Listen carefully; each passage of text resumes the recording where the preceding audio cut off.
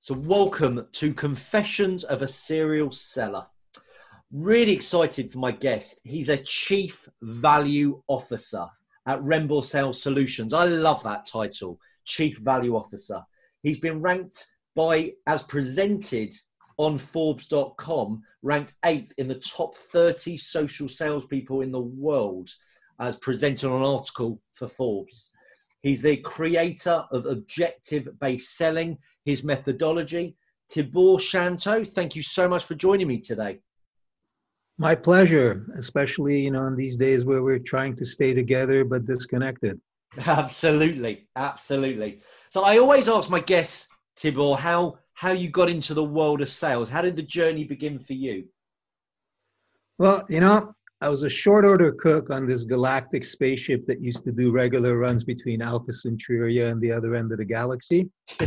And then one day, it was around 1979. If you remember, before 1979, we were all worried about climate change, but we were going to freeze over again.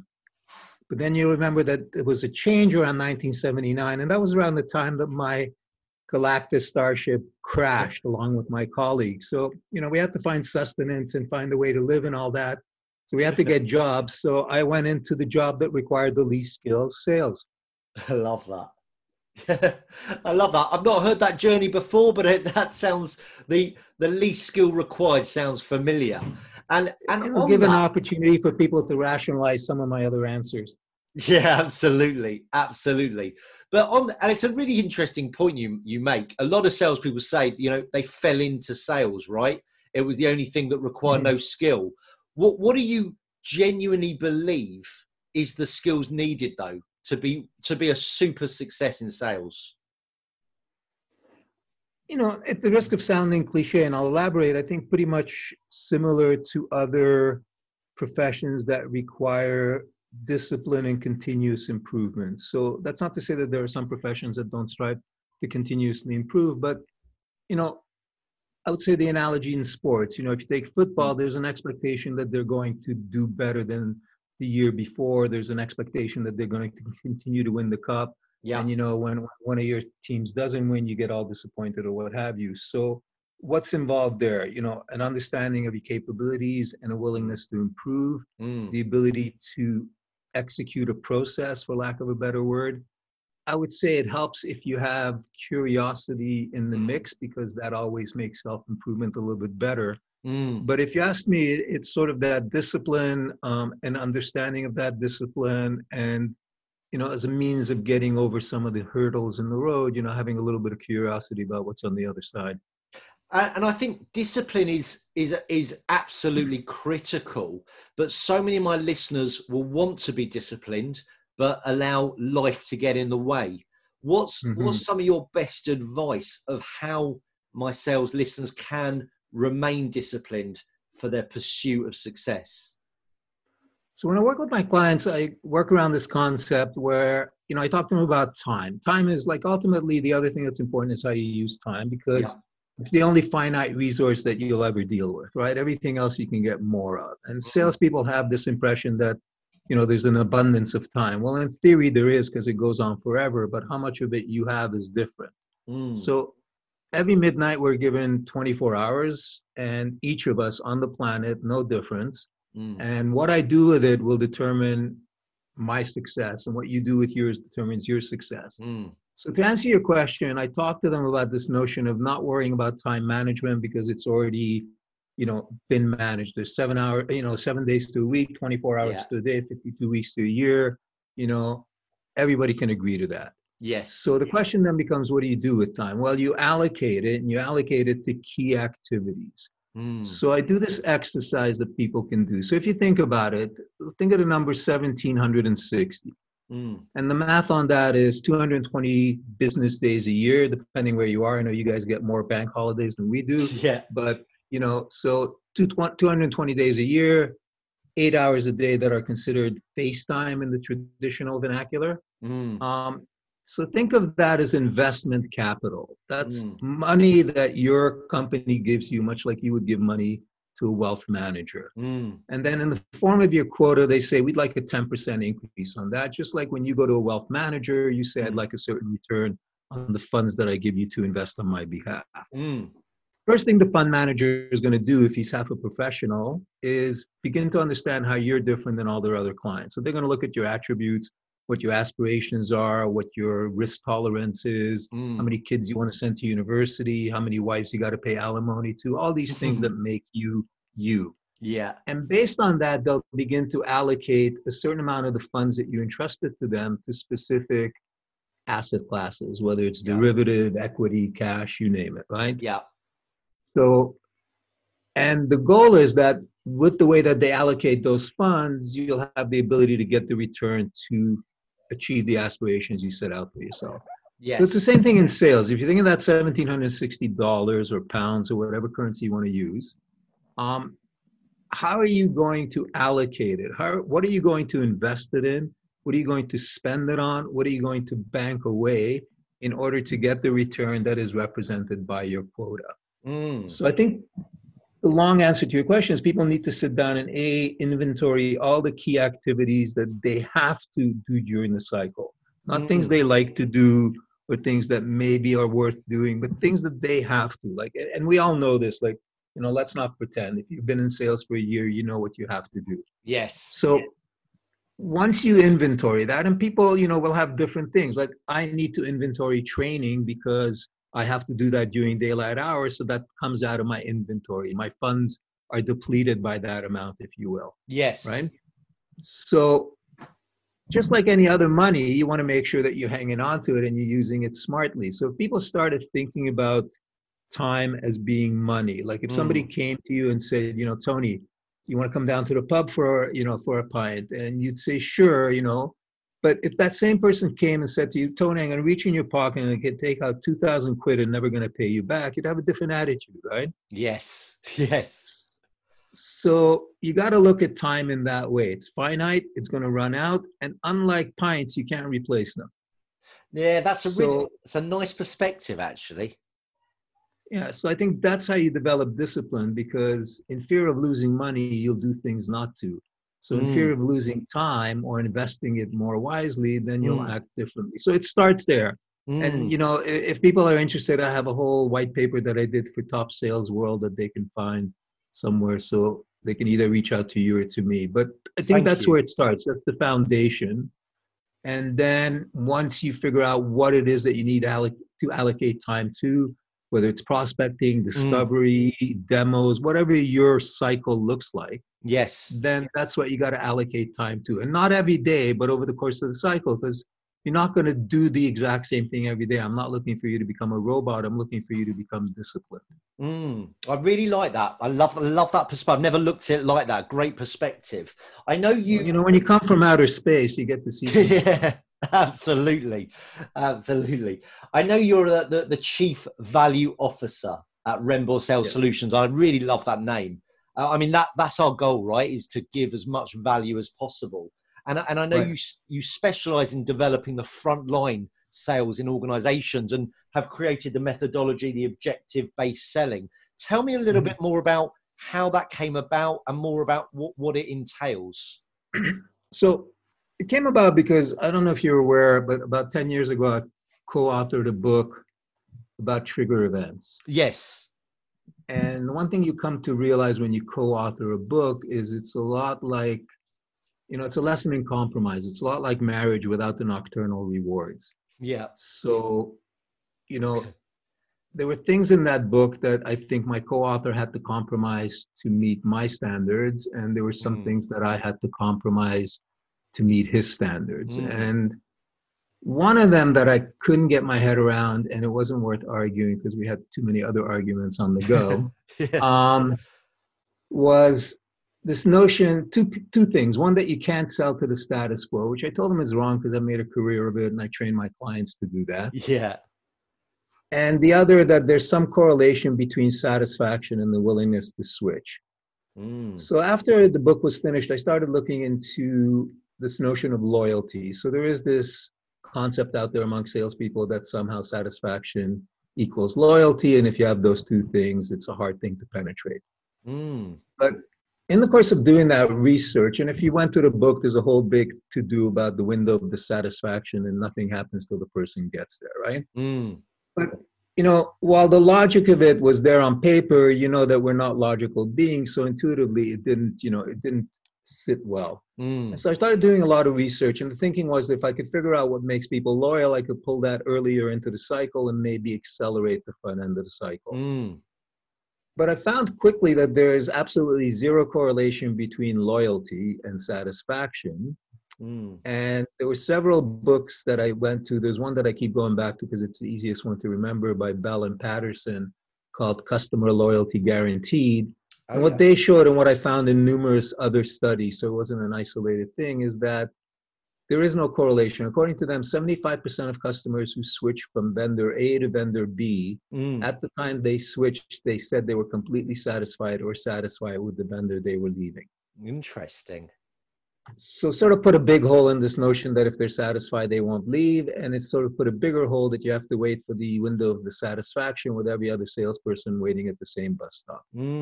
So, which was what I was reluctant about the whole thing, because just because you see a trigger, if everybody else sees the same trigger, what's the point? So the point was, when you look at it backwards, is that really what we're taking advantage of is not the trigger, but the person's reaction to the trigger, right? So if I could get you to react or have the same reaction, but without having to wait for the bus, the trigger with all the other salespeople, then maybe I can get ahead of the game. Yes. So I started looking around as to why it is that people who are ostensibly satisfied are leaving, and why this myth about loyalty is not as firm as salespeople want to pretend. And what I found, and I started talking to some salespeople who I think are smarter than me, and I started talking to customers and former customers. And what became clear is that the one thing that they had in common, regardless of what other attributes they had, was that they all had some objective that they were trying to hit. That's why they switched. They were willing to leave the safety of the known and satisfied because they saw enough impetus to get to their objective by switching. Okay. So that sort of got me thinking, because objectives, okay, everybody has one. There's a whole bunch of things that we'll get to in a couple of minutes. But, the other thing then, though, is if you look at marketing, I think to some degree they have part of their act a little bit better than we do. And we have part of our act better than they do. So, but what it came down to is marketing has this concept that they worked with for years, awareness, consideration, decision, right? And the factor there was distance to decision. So somebody who's 4 months from decision is going to act differently than somebody who's 14 months away from decision, right? Yet if you look at most of the sales world, especially in the new, SaaS models and all that, because they're trying to work with personas, and that's an entire other podcast episode. Yes. They end up having these personas that are, I'm sure they wouldn't look at it like that, but if you step back, they sort of make it look like the whole market is this one monolithic thing. But it's not, because if you look at your entire market, your measurable market, some people are going to be ready to buy soon, and some people are going to be ready to buy in 18 months. But how you speak to them needs to be different, because the person at 18 months is looking at things differently than the person at 4 months. So that began to get me to look, okay, where are these people? So 10% of the market is actively looking. These are the people that are hitting your site. They're the ones that are downloading whatever you offer them. That's that mythical 57% that's, doesn't need a salesperson till. Yes. Well, that makes sense, because they're buyers, right? They moved on their own. Right? So they got a big order. They need to increase capacity. They have an opportunity because of COVID or whatever the case might be. They moved on their own. And it's not always because of pain, as most salespeople would lead you to believe. Yes. So most of the narratives and messages are targeting that 10%. There's another 20% that I call passively looking. So they know that they need to make a purchase, but they know that they don't need to make it till, say, midway 2021. That's when the piece of equipment might come to term of life. And last time it took him 4 months to make a decision. So they figure maybe there's been some advancement, so we got to pad that out. So in their mind, they need 6 months to make the decision. So for the next 12 months, they're passive. They're not oblivious to the market, but they're not jumping in. The things that they're considering, as marketing would call them in consideration, aren't necessarily product and spec related. They're more like, what are my options? Do I go cloud, or do I go on-prem, or do I go with some sort of blended environment? Right? So they're trying to decide how to achieve their objectives, not which product will take them there. Right? So there's an opportunity to do a lot of good work in those 12 months. Most salespeople will diarize to call them back in 9 months because they want to be the early bird. Yes. But you have like 9 to 12 months to become this person's emotional favorite, especially if you know if you're reviewing your deals regularly, the ones you lose and the ones go to no decisions and the ones that win, you can begin to see where were some critical turning points, what were some critical things, right? You can also tell what somebody was interested in 18 months before the deal versus 12 versus 6. So now you can communicate with these people differently, and it doesn't take a lot, but I can continue to communicate with you, Tony, over the next 9 months, send you relevant material based on what I know from experience you're thinking about. So not about my product, but what are the advantages of having a blended environment rather than strictly cloud or on-prem, or something like that. So I'm sending that to you without talking about my product. One of my favorite expressions that I use is leave your product in the car. Leave the window open a little bit so it could breathe, but leave the product in the car. Yeah. Right? So if you can go in and have that discussion with them based on what you know from previous deals, then you can become their emotional favorite over time. But then there's that big group of about 70% that everybody agrees is status quo, and everybody tells you that, they're the salesperson's biggest competitor, complacency, they're averse to change. And then the big hammer they hit you with is that they're satisfied. Yes. So now how I feel about that hammer. Yeah. So I began to dig in, and the one thing that you find is that they all have objectives. So even that guy in pain, right? Let's say he just got kicked in the shin by his market. Yeah. And he's in pain. Once you give him that aspirin, he doesn't stop existing. He's got other objectives for the business, right? Yes. So by focusing on objectives, you can still communicate and engage with people who are actively looking, passively looking, but you'll also engage with the status quo. And I'll hand it back to you, but just think about it this way.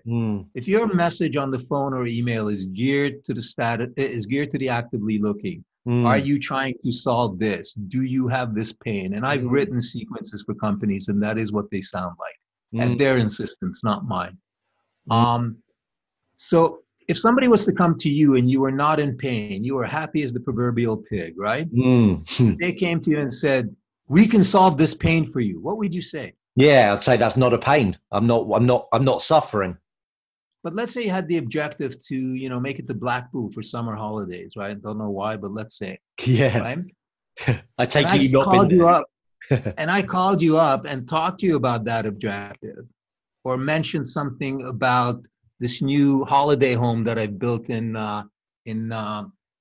Blackpool or whatever. You might be inclined to have a conversation. I'm not saying you're going to buy, but everything starts with a conversation. Yeah. So that's where objective-based selling comes from, is that if I can understand what your objectives are, and I can begin to understand how I've helped other companies achieve those objectives, and then most importantly, the impact that those objectives had on their business.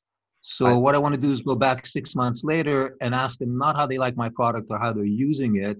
The first question you want to ask them is, how has your workflow changed? Yes. Because that's what you're going to sell to the next guy. I love that. And it's a very fascinating way of looking at it, is understanding where they are in their journey and communicating a different message based on that.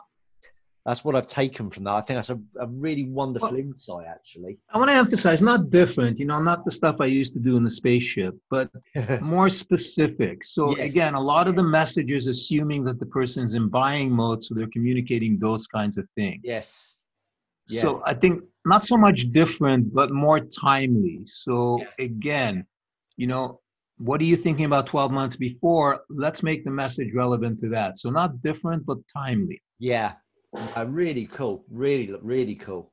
I know you've worked with thousands of salespeople in your company, and I'm sure in a mentoring capacity. What's some of the best sales advice, Tibor, that you've personally received that served you best?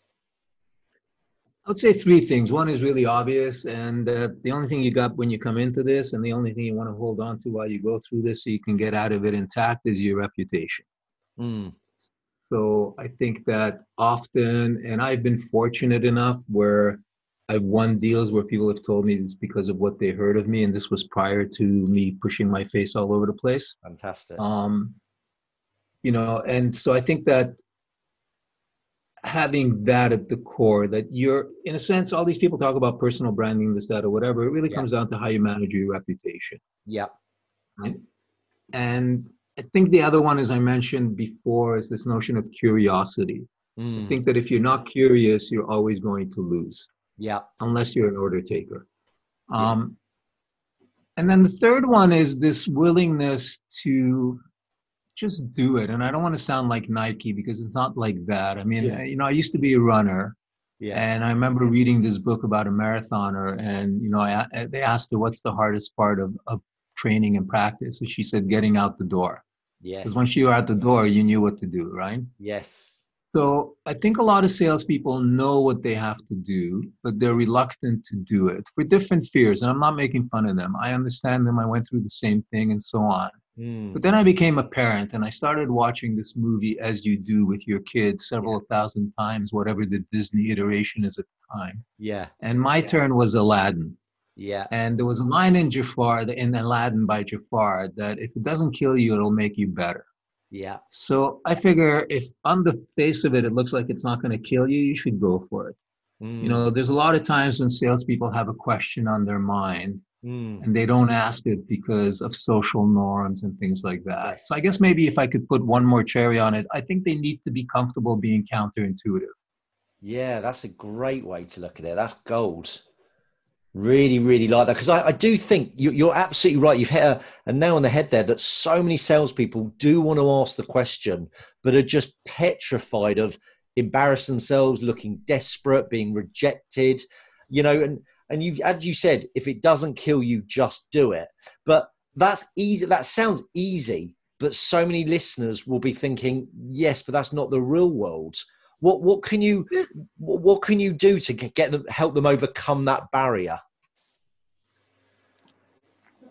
Personally, I can't do anything other than share my experience. I don't claim to have that kind of power, but I will say that I've lived up to that. I mean, people that know me, will tell you that I've tried things because it didn't look like it was going to kill me, and it was legal. It has to be legal and ethical. Yeah, yeah. Let's put that on it, right? Yeah. But. And I don't mean to be philosophical here, and that, I guess it's a question of what you're willing to go to sleep with. The fact that you didn't even try and lost, or the fact that you tried and maybe lost, or better yet, you tried and won. Yes. So you pick which one you want to go to sleep with, and that should motivate you to do things differently in the morning. That's nice. I really like that. I want to ask you, Thibault, if you think of all the sales you've ever won in your career to date, which one really stands out above all the rest, and what were sort of the key takeaways for you on that sale? I closed Xerox for a 6-figure deal on 9/11. Wow. How the hell did you do that? I'd worked the deal all summer. Yeah. And I had my shit together, let's put it that way. I talked to their salespeople in the field. I talked to their knowledge, their chief knowledge officer. And at the time, 2001, Xerox was at the height of the chief knowledge officer stuff. Yeah. And, so I did my work, did my thing, little things. Like we went up to Connecticut to meet with their VP. And my VP asked me if I brought a PowerPoint. And I said, no. And he said, why? I go, because they work in paper. So I brought a printout of it because that's what they relate to. So little things like that. If you're going to go and see a paper company, don't take PowerPoint, take a printout. Yeah. Right? And they were loving it. They were making notes all over the PowerPoint. They would have never done that with the thing on the screen only, right? Yes. So we had everything teed up. I came up with a deal. I made him an offer. It was a beautiful deal, one way or the other, that, the renewal was going to be a bonus, right? And at the time I was working on a team that was sort of a SWAT team. We had, to give them credit, the people who led the sales organization at the time were into data analysis long before most of the market thought about it. So we not only had a list of 2,000 companies that we were going after, and we were not interested in anybody else because that was going to be just a distraction. Yeah. Within that, we had a feel for who spent enough and who didn't. Yeah. And Xerox was on the didn't list, and I was tasked with bringing in a certain group of didn'ts. So that's why it was a long thing, because we really had to work and I had to talk to a whole bunch of people, and as I say, talk to a bunch of their major account reps and things. So long and the short of it, it all lined up that we had to go to Rochester, upstate New York, to sign this deal of all days, 9/11. So my biggest fear was that they're not going to sign because of the big event. And a bit of a clue, I have a lot of relatives in Israel, so bombs going off and people being in danger was not a new thing. Every time you listen to the news, you pick up the cell phone and call to see that all your relatives are still intact. Yes. So in that spirit, I focused on getting the deal done. And while everybody was trying to sort of decide if the world was going to end or not, I figured that it was going to keep going. And if it was going to keep going, I wanted my commission. Yeah. So I focused them, again, I would say I focused them on what their objectives were. Like, yes, we know not so much the skies, but the towers are falling. But what are you going to do a year from now? When you focus them on that and they realize that we will go through this wave of shock, wave of, what's the word, grieving and things like that, eventually, like we're facing now with this COVID thing, we are going to have to come out of our basements. Yes. And so I got them to focus on that. Very clever. And I think it goes back to your objective selling, right? It's focusing on what the future, what their key objective was for that future and taking their mind to a different place. I'll be honest with you, at the time, it was more instinct than design. Yeah. No, brilliant. Tibor, I love what you shared with us. Where can my audience read some of, you mentioned your white paper earlier. Where's the best place for them to access that and some of the other great content that I know I've personally read that you've put out there?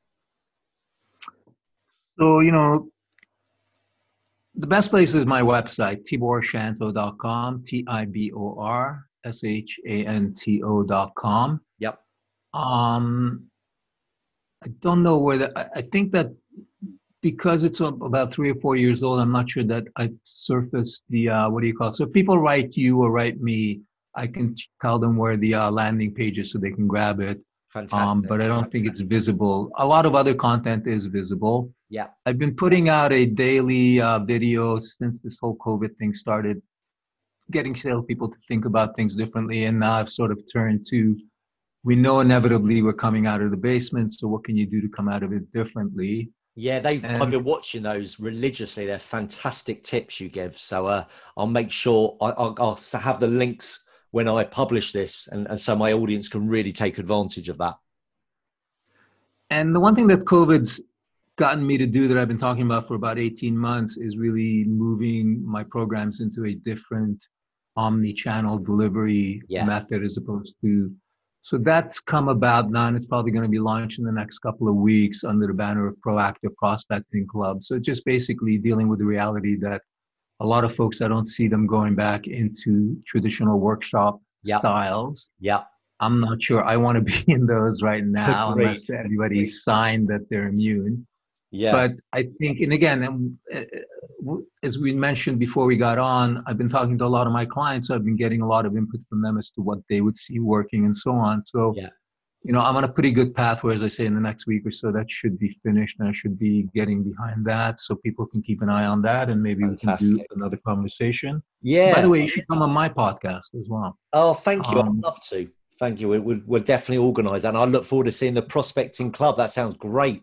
The Proactive Prospecting Club. I'd look out for that. Tibor, thank you so much for giving me your time. Really, really appreciate it. And look, please stay safe in Toronto. Yes, I will. You too as well. And, I'm sure one day we'll all be able to go for a pint again. Oh, that sounds great. Look forward to that day massively. Look after yourself and thank you once again. Thank you very much. Have a great day. And again, stay safe. Thank you.